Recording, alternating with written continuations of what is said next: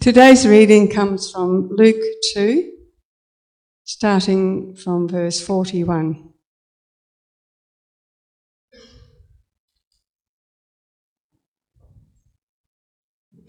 Every year his parents travelled to Jerusalem for the Passover festival. When he was 12 years old, they went up according to the custom of the festival. After those days were over, as they were returning, the boy Jesus stayed behind in Jerusalem, but his parents did not know it. Assuming he was in the travelling party, they went a day's journey. Then they began looking for him among their relatives and friends. When they did not find him, they returned to Jerusalem to search for him. After 3 days, they found him in the temple, sitting among the teachers, listening to them and asking questions. And all those who heard him were astounded at his understanding and his answers. When his parents saw him, they were astonished, and his mother said to him, "Son, why have you treated us like this? Your father and I have been anxiously searching for you." "Why were you searching for me?" he asked them. "Didn't you know that it was necessary for me to be in my father's house?" But they didn't understand what he said to them. Then he went down with them and came to Nazareth and was obedient to them. His mother kept all these things in her heart. And Jesus increased in wisdom and stature and in favour with God and with people. This is the word of the Lord.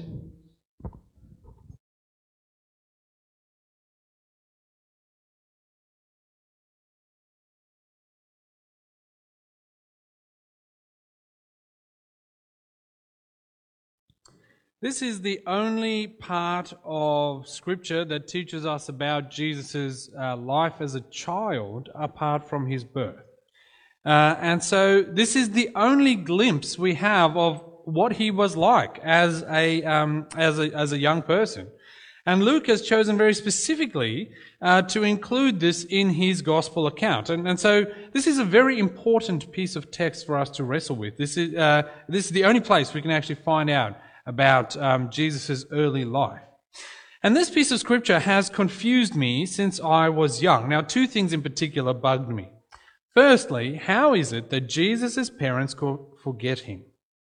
I mean, if you've been traveling with us in our Garden to Garden City series, we've been seeing how all throughout the Old Testament there has been this waiting for a Messiah to come, for the one to come who will fix the problem of sin. And God's people understood this. We know that Mary and Joseph were devout believers and that they trusted in God. And so how could they lose their child when they knew that Jesus was the special child? That he was the one that would come and bring the consolation of Israel to an end. That he would be the one who would come and ultimately answer this riddle that's been going on for a few thousand years of how was God going to fix the world. And yet here they were at the Passover feast. They had finished the Passover. They were leaving for home and they somehow lose Jesus. How could that happen? That's the first thing that bugs me. The second thing that bugged me more, I think, as a younger person is how much freedom Jesus had from his parents at the time. Now, I mean, his parents trusted him so much that they didn't even check on him before they went home from Jerusalem. And their actions show us that they really must have trusted in him a lot, and that they just assumed that he would be where they thought he had to be, and that as a child of 12, he had this kind of autonomy. Big city Jerusalem, he could simply go where he wanted. And so this leaves us with the question, how do you explain that? How do you come to grips with that? Did Jesus' parents neglect him? Or was he simply left to his own devices? Did they lose him? What was happening there? Now, for us to make sense of this text, we have to understand it in the culture that it was happening in. And we know quite a bit, actually, about the Jewish culture at the time. So what is it that we need to know? First off, we need to know that this was the Passover. This was the festival that celebrated God rescuing Israel out of Egypt in slavery all those years ago. And it literally celebrates God's angel of death passing over the houses of the Israelites, the houses where a lamb had been slain to kind of cover for the sin of the household, so that their firstborn wouldn't die like the Egyptians' firstborns did as a result of the plagues. And so we need to keep that in mind. We also need to keep in mind that the Israelites were required by Jewish law, at least the male, the men of the family, were required by Jewish law to attend 3 festivals in Jerusalem each year. Passover, the Festival of Weeks, and the Festival of Tabernacles. Now, last week we saw how devoted Mary and Joseph were in keeping the law. And the very fact that both Mary and Joseph and their children are here in Jerusalem shows us just how devout they were in trying to keep God's law. And so it's not that unusual for the people at the time to kind of leave their children. They knew Jerusalem very well. They came for the festival each year. And so they, including Jesus, knew the city pretty well. It's like when you go on holidays to the same place every year. After a while, you know where the best coffee shops are and which ones to avoid. And so you'll probably be fairly happy to let your child walk around by themselves if you know the place quite well. We also know that Mary and Joseph and Jesus would have travelled in a big company of others who were also attending the Passover at the time. But what we might not realize is that what Luke makes very clear is Jesus' age at the time. And that is that he was 12. Now, in Jewish culture, a child is considered to be an adult, a responsible member of the religious community at the age of 13. And so Luke here makes it clear that Jesus was on the cusp of his adulthood, at least culturally. And that explains a bit this weird situation where the parents could have lost him for a whole day. And I think, Jeanette, you've got it exactly right. What I think most likely happened is that as the people are leaving from home, the women and children go first. And I think that is because children take a long time to walk. And so the men and the older boys would follow afterwards. And then in the evening, they would come back together. The community would join up and they would travel on. And now, you can see how easy it would be for Jesus, a bigger boy, but not quite an adult, to be lost. His mother probably thought, well, he must be walking with the older children. He's just about to get to that age, so that's fine. And his dad thinks, well, his mother must have him. He's really just a boy still. And thus we get the situation that night, when the group comes together, she says, Joseph, dear, where is Jesus? I thought he was with you. Well, I thought you said you would take him. No, I thought he was with you. And so, well, where is he? They don't find him amongst the relatives. And so, after a day's journey, they turn back to Jerusalem to find him. The reason that it's 3 days later is it's a day travel out. They can't find him, a day traveling back and a day searching. And so they find him on the 3rd day. Now, that's all really interesting. But I think we need to grapple with the fact of just the extreme ordinariness of Jesus' life, his family at the time. His parents were just normal parents. Jesus was a real human child. Yes, he was king of the universe, but at this stage he was a 12-year-old boy. And this is important for us. Because we have to understand that Jesus had to be a fully human boy, a boy who would grow up, who could get lost in a city, could be like a child who gets lost in a shopping centre or at the Melbourne show. It's important for Jesus to have been a child so that he also could live for children and could die for children. He had to go through infancy so that he could save infants. He had to go through the teen years so that he could be the Lord of teenagers. At every stage, Jesus had to live so that he could die for those people. Otherwise, we would not have a Saviour who was acquainted with all the temptations and sufferings that we have. And really, in a very real sense, Jesus had to be lost so that he could die for the lost, so that we could be found. But I also think there's something more going on here. And it centers around the fact that Luke very specifically wants us to understand that Jesus was 12. Now, this was the age, roughly the age, when a father would take their son and they would begin their apprenticeship under their dad's direction, or perhaps an uncle. But what would happen is that as Jesus is traveling around, as he goes through life, his father would show him how to do the work that he was going to do. This is the age at which Joseph would take Jesus under his wing and teach him his carpentry ways. How to cut, how to join, and that's as much as I know about carpentry. How to build stuff. But that's what's happening, do you see, at the Passover too. Jesus is here kind of being apprenticed by God. At the Passover feast, it's not a feast that children were required to be a part of.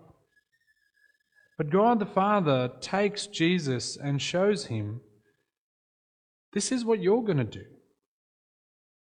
You're going to be the blood that covers the people. Look at the sacrifice.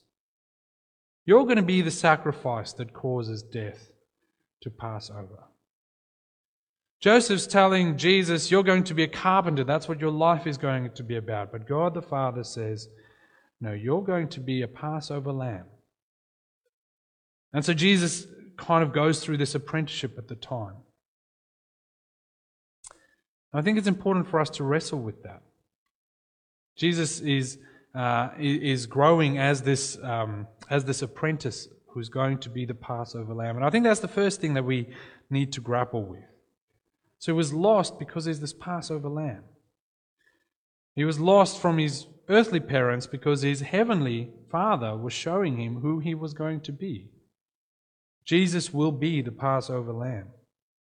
And that's the first thing I wanted us to see. Now, the second thing is from verses 46 to 50, if you've got your Bibles there with you. So after 3 days, they find him in the temple, hiding amongst the teachers, listening to them and asking questions. I'll start again. He's not hiding. He's sitting amongst the teachers, listening to them and asking them questions.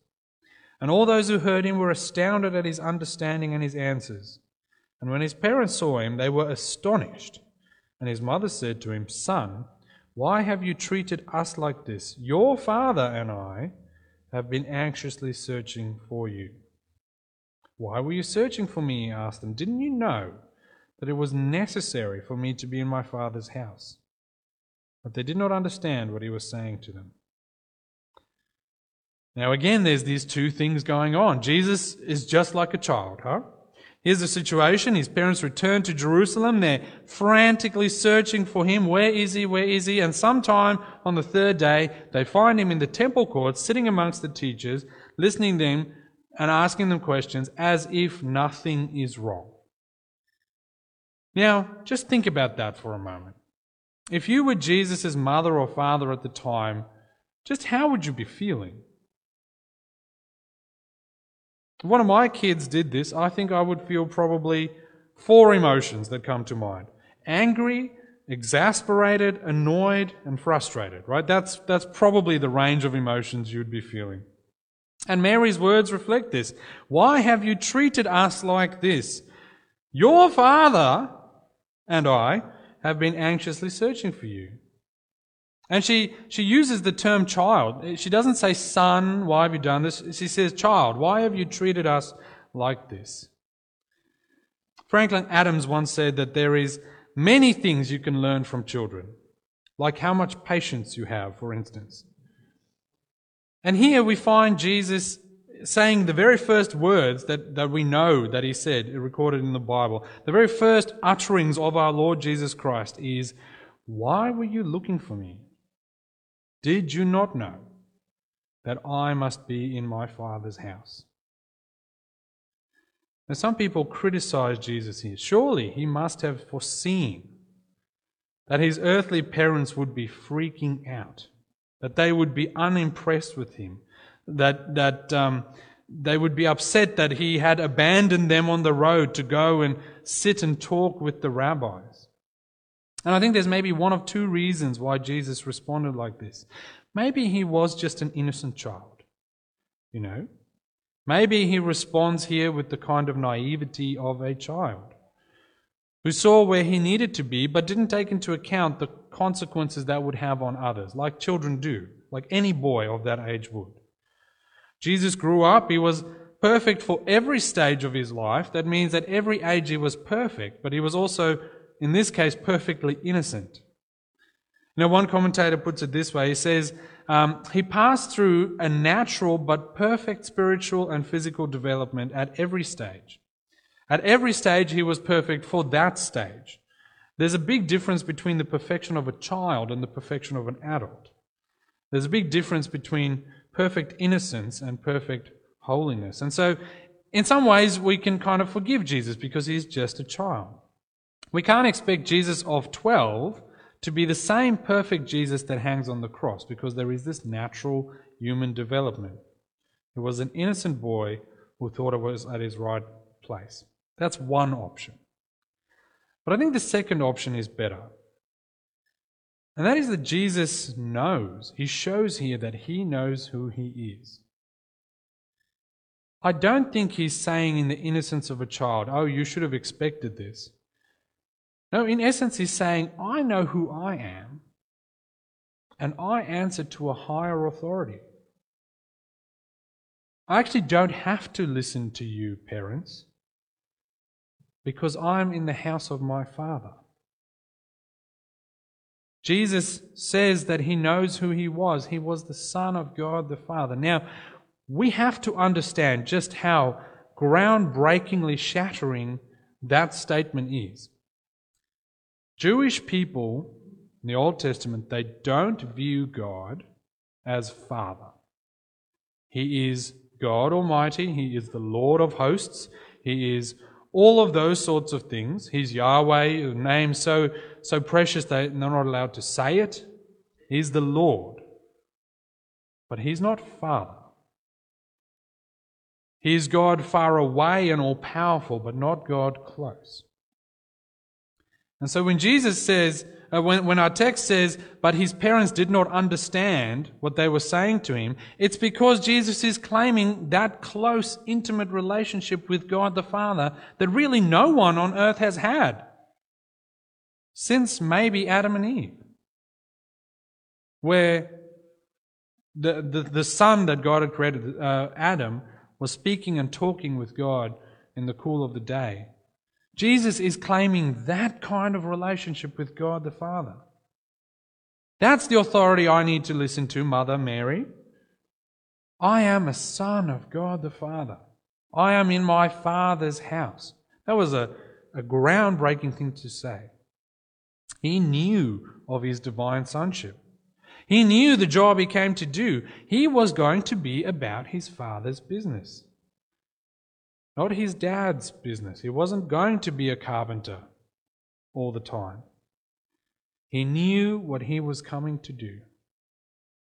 His mother says, your father and I were looking for you in great distress. But Jesus says, I'm in my Father's house, my real Father's house. That's who he answers to. But he also says, didn't you know that I must be? It is necessary for me to be here. Underlying this is a Greek word that indicates obligation, a kind of divine inevitability. He speaks almost as if this was a date with fate, if you like. He was fated to be there. Jesus knew what he must do because he knew whose child he was. He was God the Father's child, and so he was going to be about God the Father's work. And as people who follow Jesus then, this is where we get our sense of purpose in life from too. You and I cannot know what we must do unless we know whose children we are, unless we know which God we serve. The fact of the matter is that we act in life according to our deepest understanding of whose we are. How do you live your life? Well, that depends on who your Father is. You know, whether I choose to hold on to my resentment over something someone did 5 days or 5 months or 5 years ago, or try and keep some sort of sense of superiority over them or something, or whether I do that, or whether I let go of my hurt and anger and accept people as flawed people, depends on whether I believe that God the Father is my Father. Whether I believe that Christ Jesus is my Lord and brother and He died for me. Who you are changes what you do. What is that central core of your identity? Is it someone who holds on to finances or relationship or whatever? What's that core identity that you have, the thing that defines you? If that is Christ, then that changes how you live. Do you keep being on deceitful and twisting words and phrases and doing shady business dealings to hide truth behind smoke and mirrors, or lie to get out of things, or to get your own way, or to get ahead in the world? Or do you, in trust with God, speak the truth? Depends on who your Father is, what the core of your identity is. Do you act with integrity and clarity and honesty? That depends on who your Father is and what the core of your identity is. You see, our origins, our relationship to God the Father through Christ, changes and determines how we live. Where must we be? Where is it necessary for us to be? Is it in our Father's house where Jesus lives? Or outside in the world of me, where I define who I am? Where I shove some other thing into that core identity slot where Jesus is supposed to live? Whose house are you in? Who you are will change what you do. So who are you?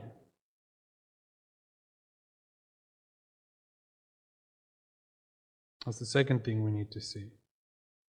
Jesus is the Passover lamb. He knows who He is and what He's going to do.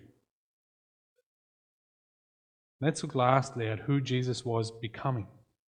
So He knows who He is, He knows what He's going to do, but He actually still had some growing to do. This is fascinating. Verse 51. And so He's had this interaction with His parents, and then He goes with them and came to Nazareth and was obedient to them.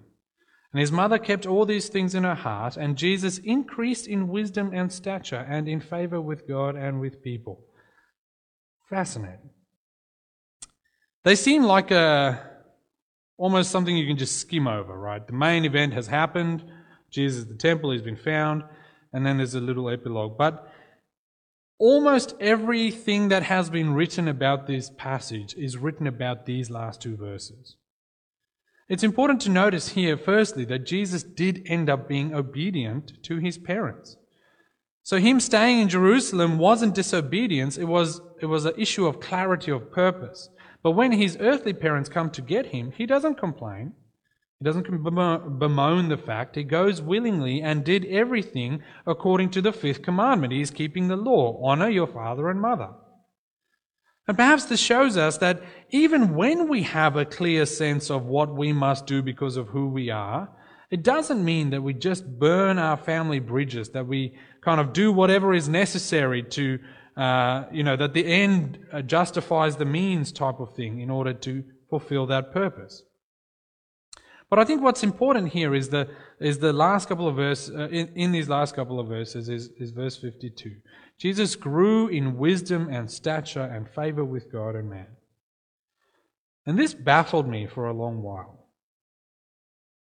Why did Jesus, who has this intimate relationship with God the Father, who is the Son who from all eternity had only a relationship with God the Father through the Holy Spirit in love, how is it that he grew in favor with God? Surely as God's Son, he had God's favor, that God was pleased with him. And yet here it is, Jesus grew in wisdom and stature and favor with God. Why is that? Well, I think when we read the rest of the Gospels, this becomes a little clearer. You see, God expresses his favor with Jesus in a few other places in Jesus' life story. It happens again at Jesus' baptism. There, God the Father says, "This is my Son, with whom I am well pleased." You see, that's the point here. Here Jesus starts growing in favor with God, and the more he grew up, the more God the Father is pleased with him. He is reaching that perfect life in maturity before God. And the next time we meet Jesus is some 18 years later in Luke's Gospel, right? And during these intervening 18 years, Jesus grew in favor with God because he grew in his capacity to live a life pleasing to God. One commentator puts it this way.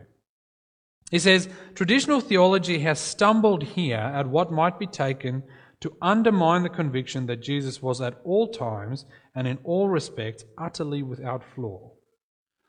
But Luke rather speaks here out of the conviction that the human maturing process, even in its perfect form, involves not only growth in size but also development in wisdom and in the capacity to execute that which is pleasing to God. Now, what he's saying is that Jesus can be perfect at every age and at every stage for what is expected of every age and every stage. You know, that's why Jesus had to grow in favor with God, because as a child, he was physically incapable of living a life that was perfect in order to give that to us. In fact, Jesus as a boy was incapable of saving the world. Why? Because then he could only have stood as a perfect sacrifice for children and never for adults. He had to live a perfectly mature adult life. And that's why God doesn't just zap Jesus at his birth.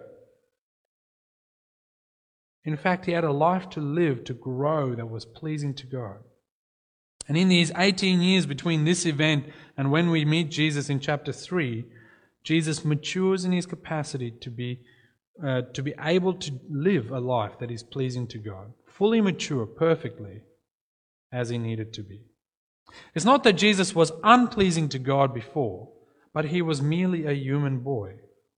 Yes, God, but not fully mature as a human. He had to mature.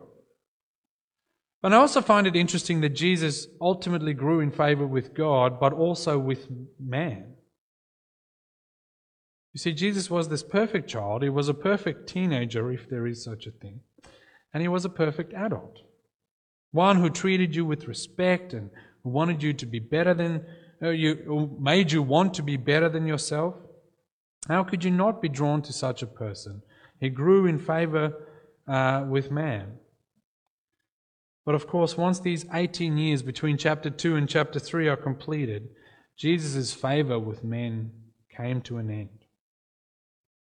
What started when he was 12, this work of the Heavenly Father, he came to complete.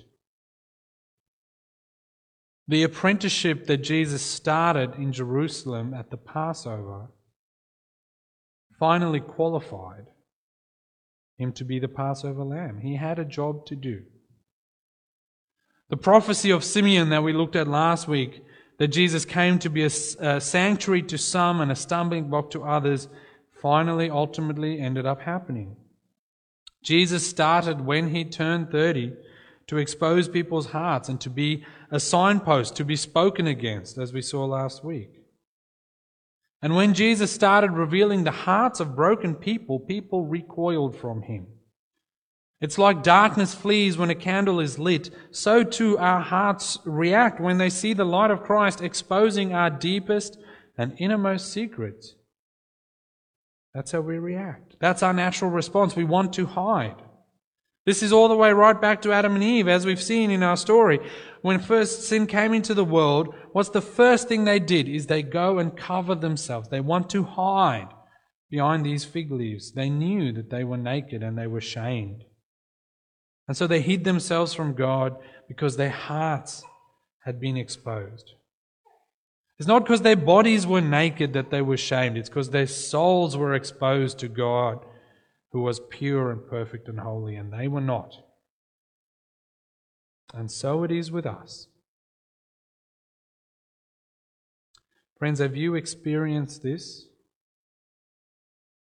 Where Jesus in His life has shone His light on the darkest corners of your heart? Those places where you store bitterness and deceit and anger and hatred. Those altars in our hearts where we have built these edifices to our idols, our other gods who take the place of God.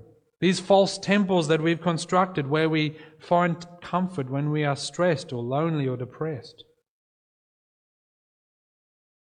Have you experienced Christ bursting into these rooms and opening these chambers with the searing light of His holiness? Where His light starts burning away that hatred and bitterness and deceit and unforgiveness. Where Jesus' glory smashes the altars and the idols and the false god that we worship in our hearts. Where Jesus tears down these false temples in which we seek comfort because our comfort is in Him alone. Have you experienced this? It hurts. It's uncomfortable. As with all things that burn, like His light burns, as with all things that smash, like His life smashes, and like all things that tear apart, like He's tearing apart the idols in our hearts, it hurts.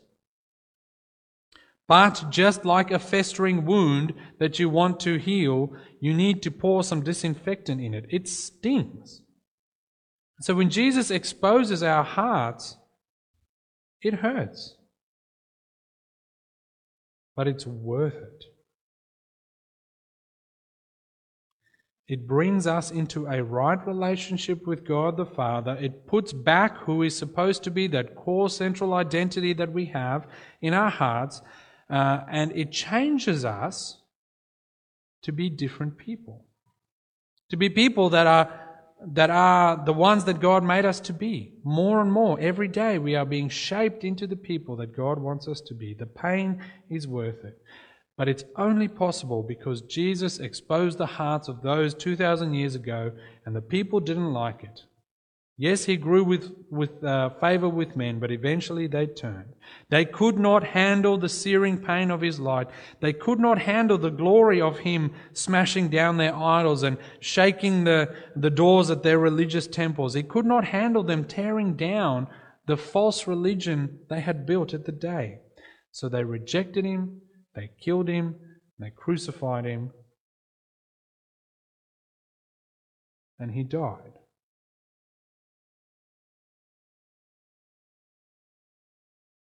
We have a different choice, actually. We have a different choice. In each one of our lives, we have a choice to accept what God is doing. We can sort of work together with God as He changes our hearts. We can either step aside and let Him do the work, or we can resist Him. And resisting Him never works, but it is our choice. Or we can stand aside and let Him tear the false temples out of our hearts because we want to serve Him, even though it hurts. And we can do this not in our own strength, but in His strength. When we believe in Him through His Holy Spirit, He gives us that power. And when we do, we will live a life that is far richer, far better, far holier than we are today. Because we too can start living a life where we grow in wisdom and stature and favor with God, because Jesus has already done it for us. So let Him do the work in your heart so that you can grow closer to God. Amen. Let's pray.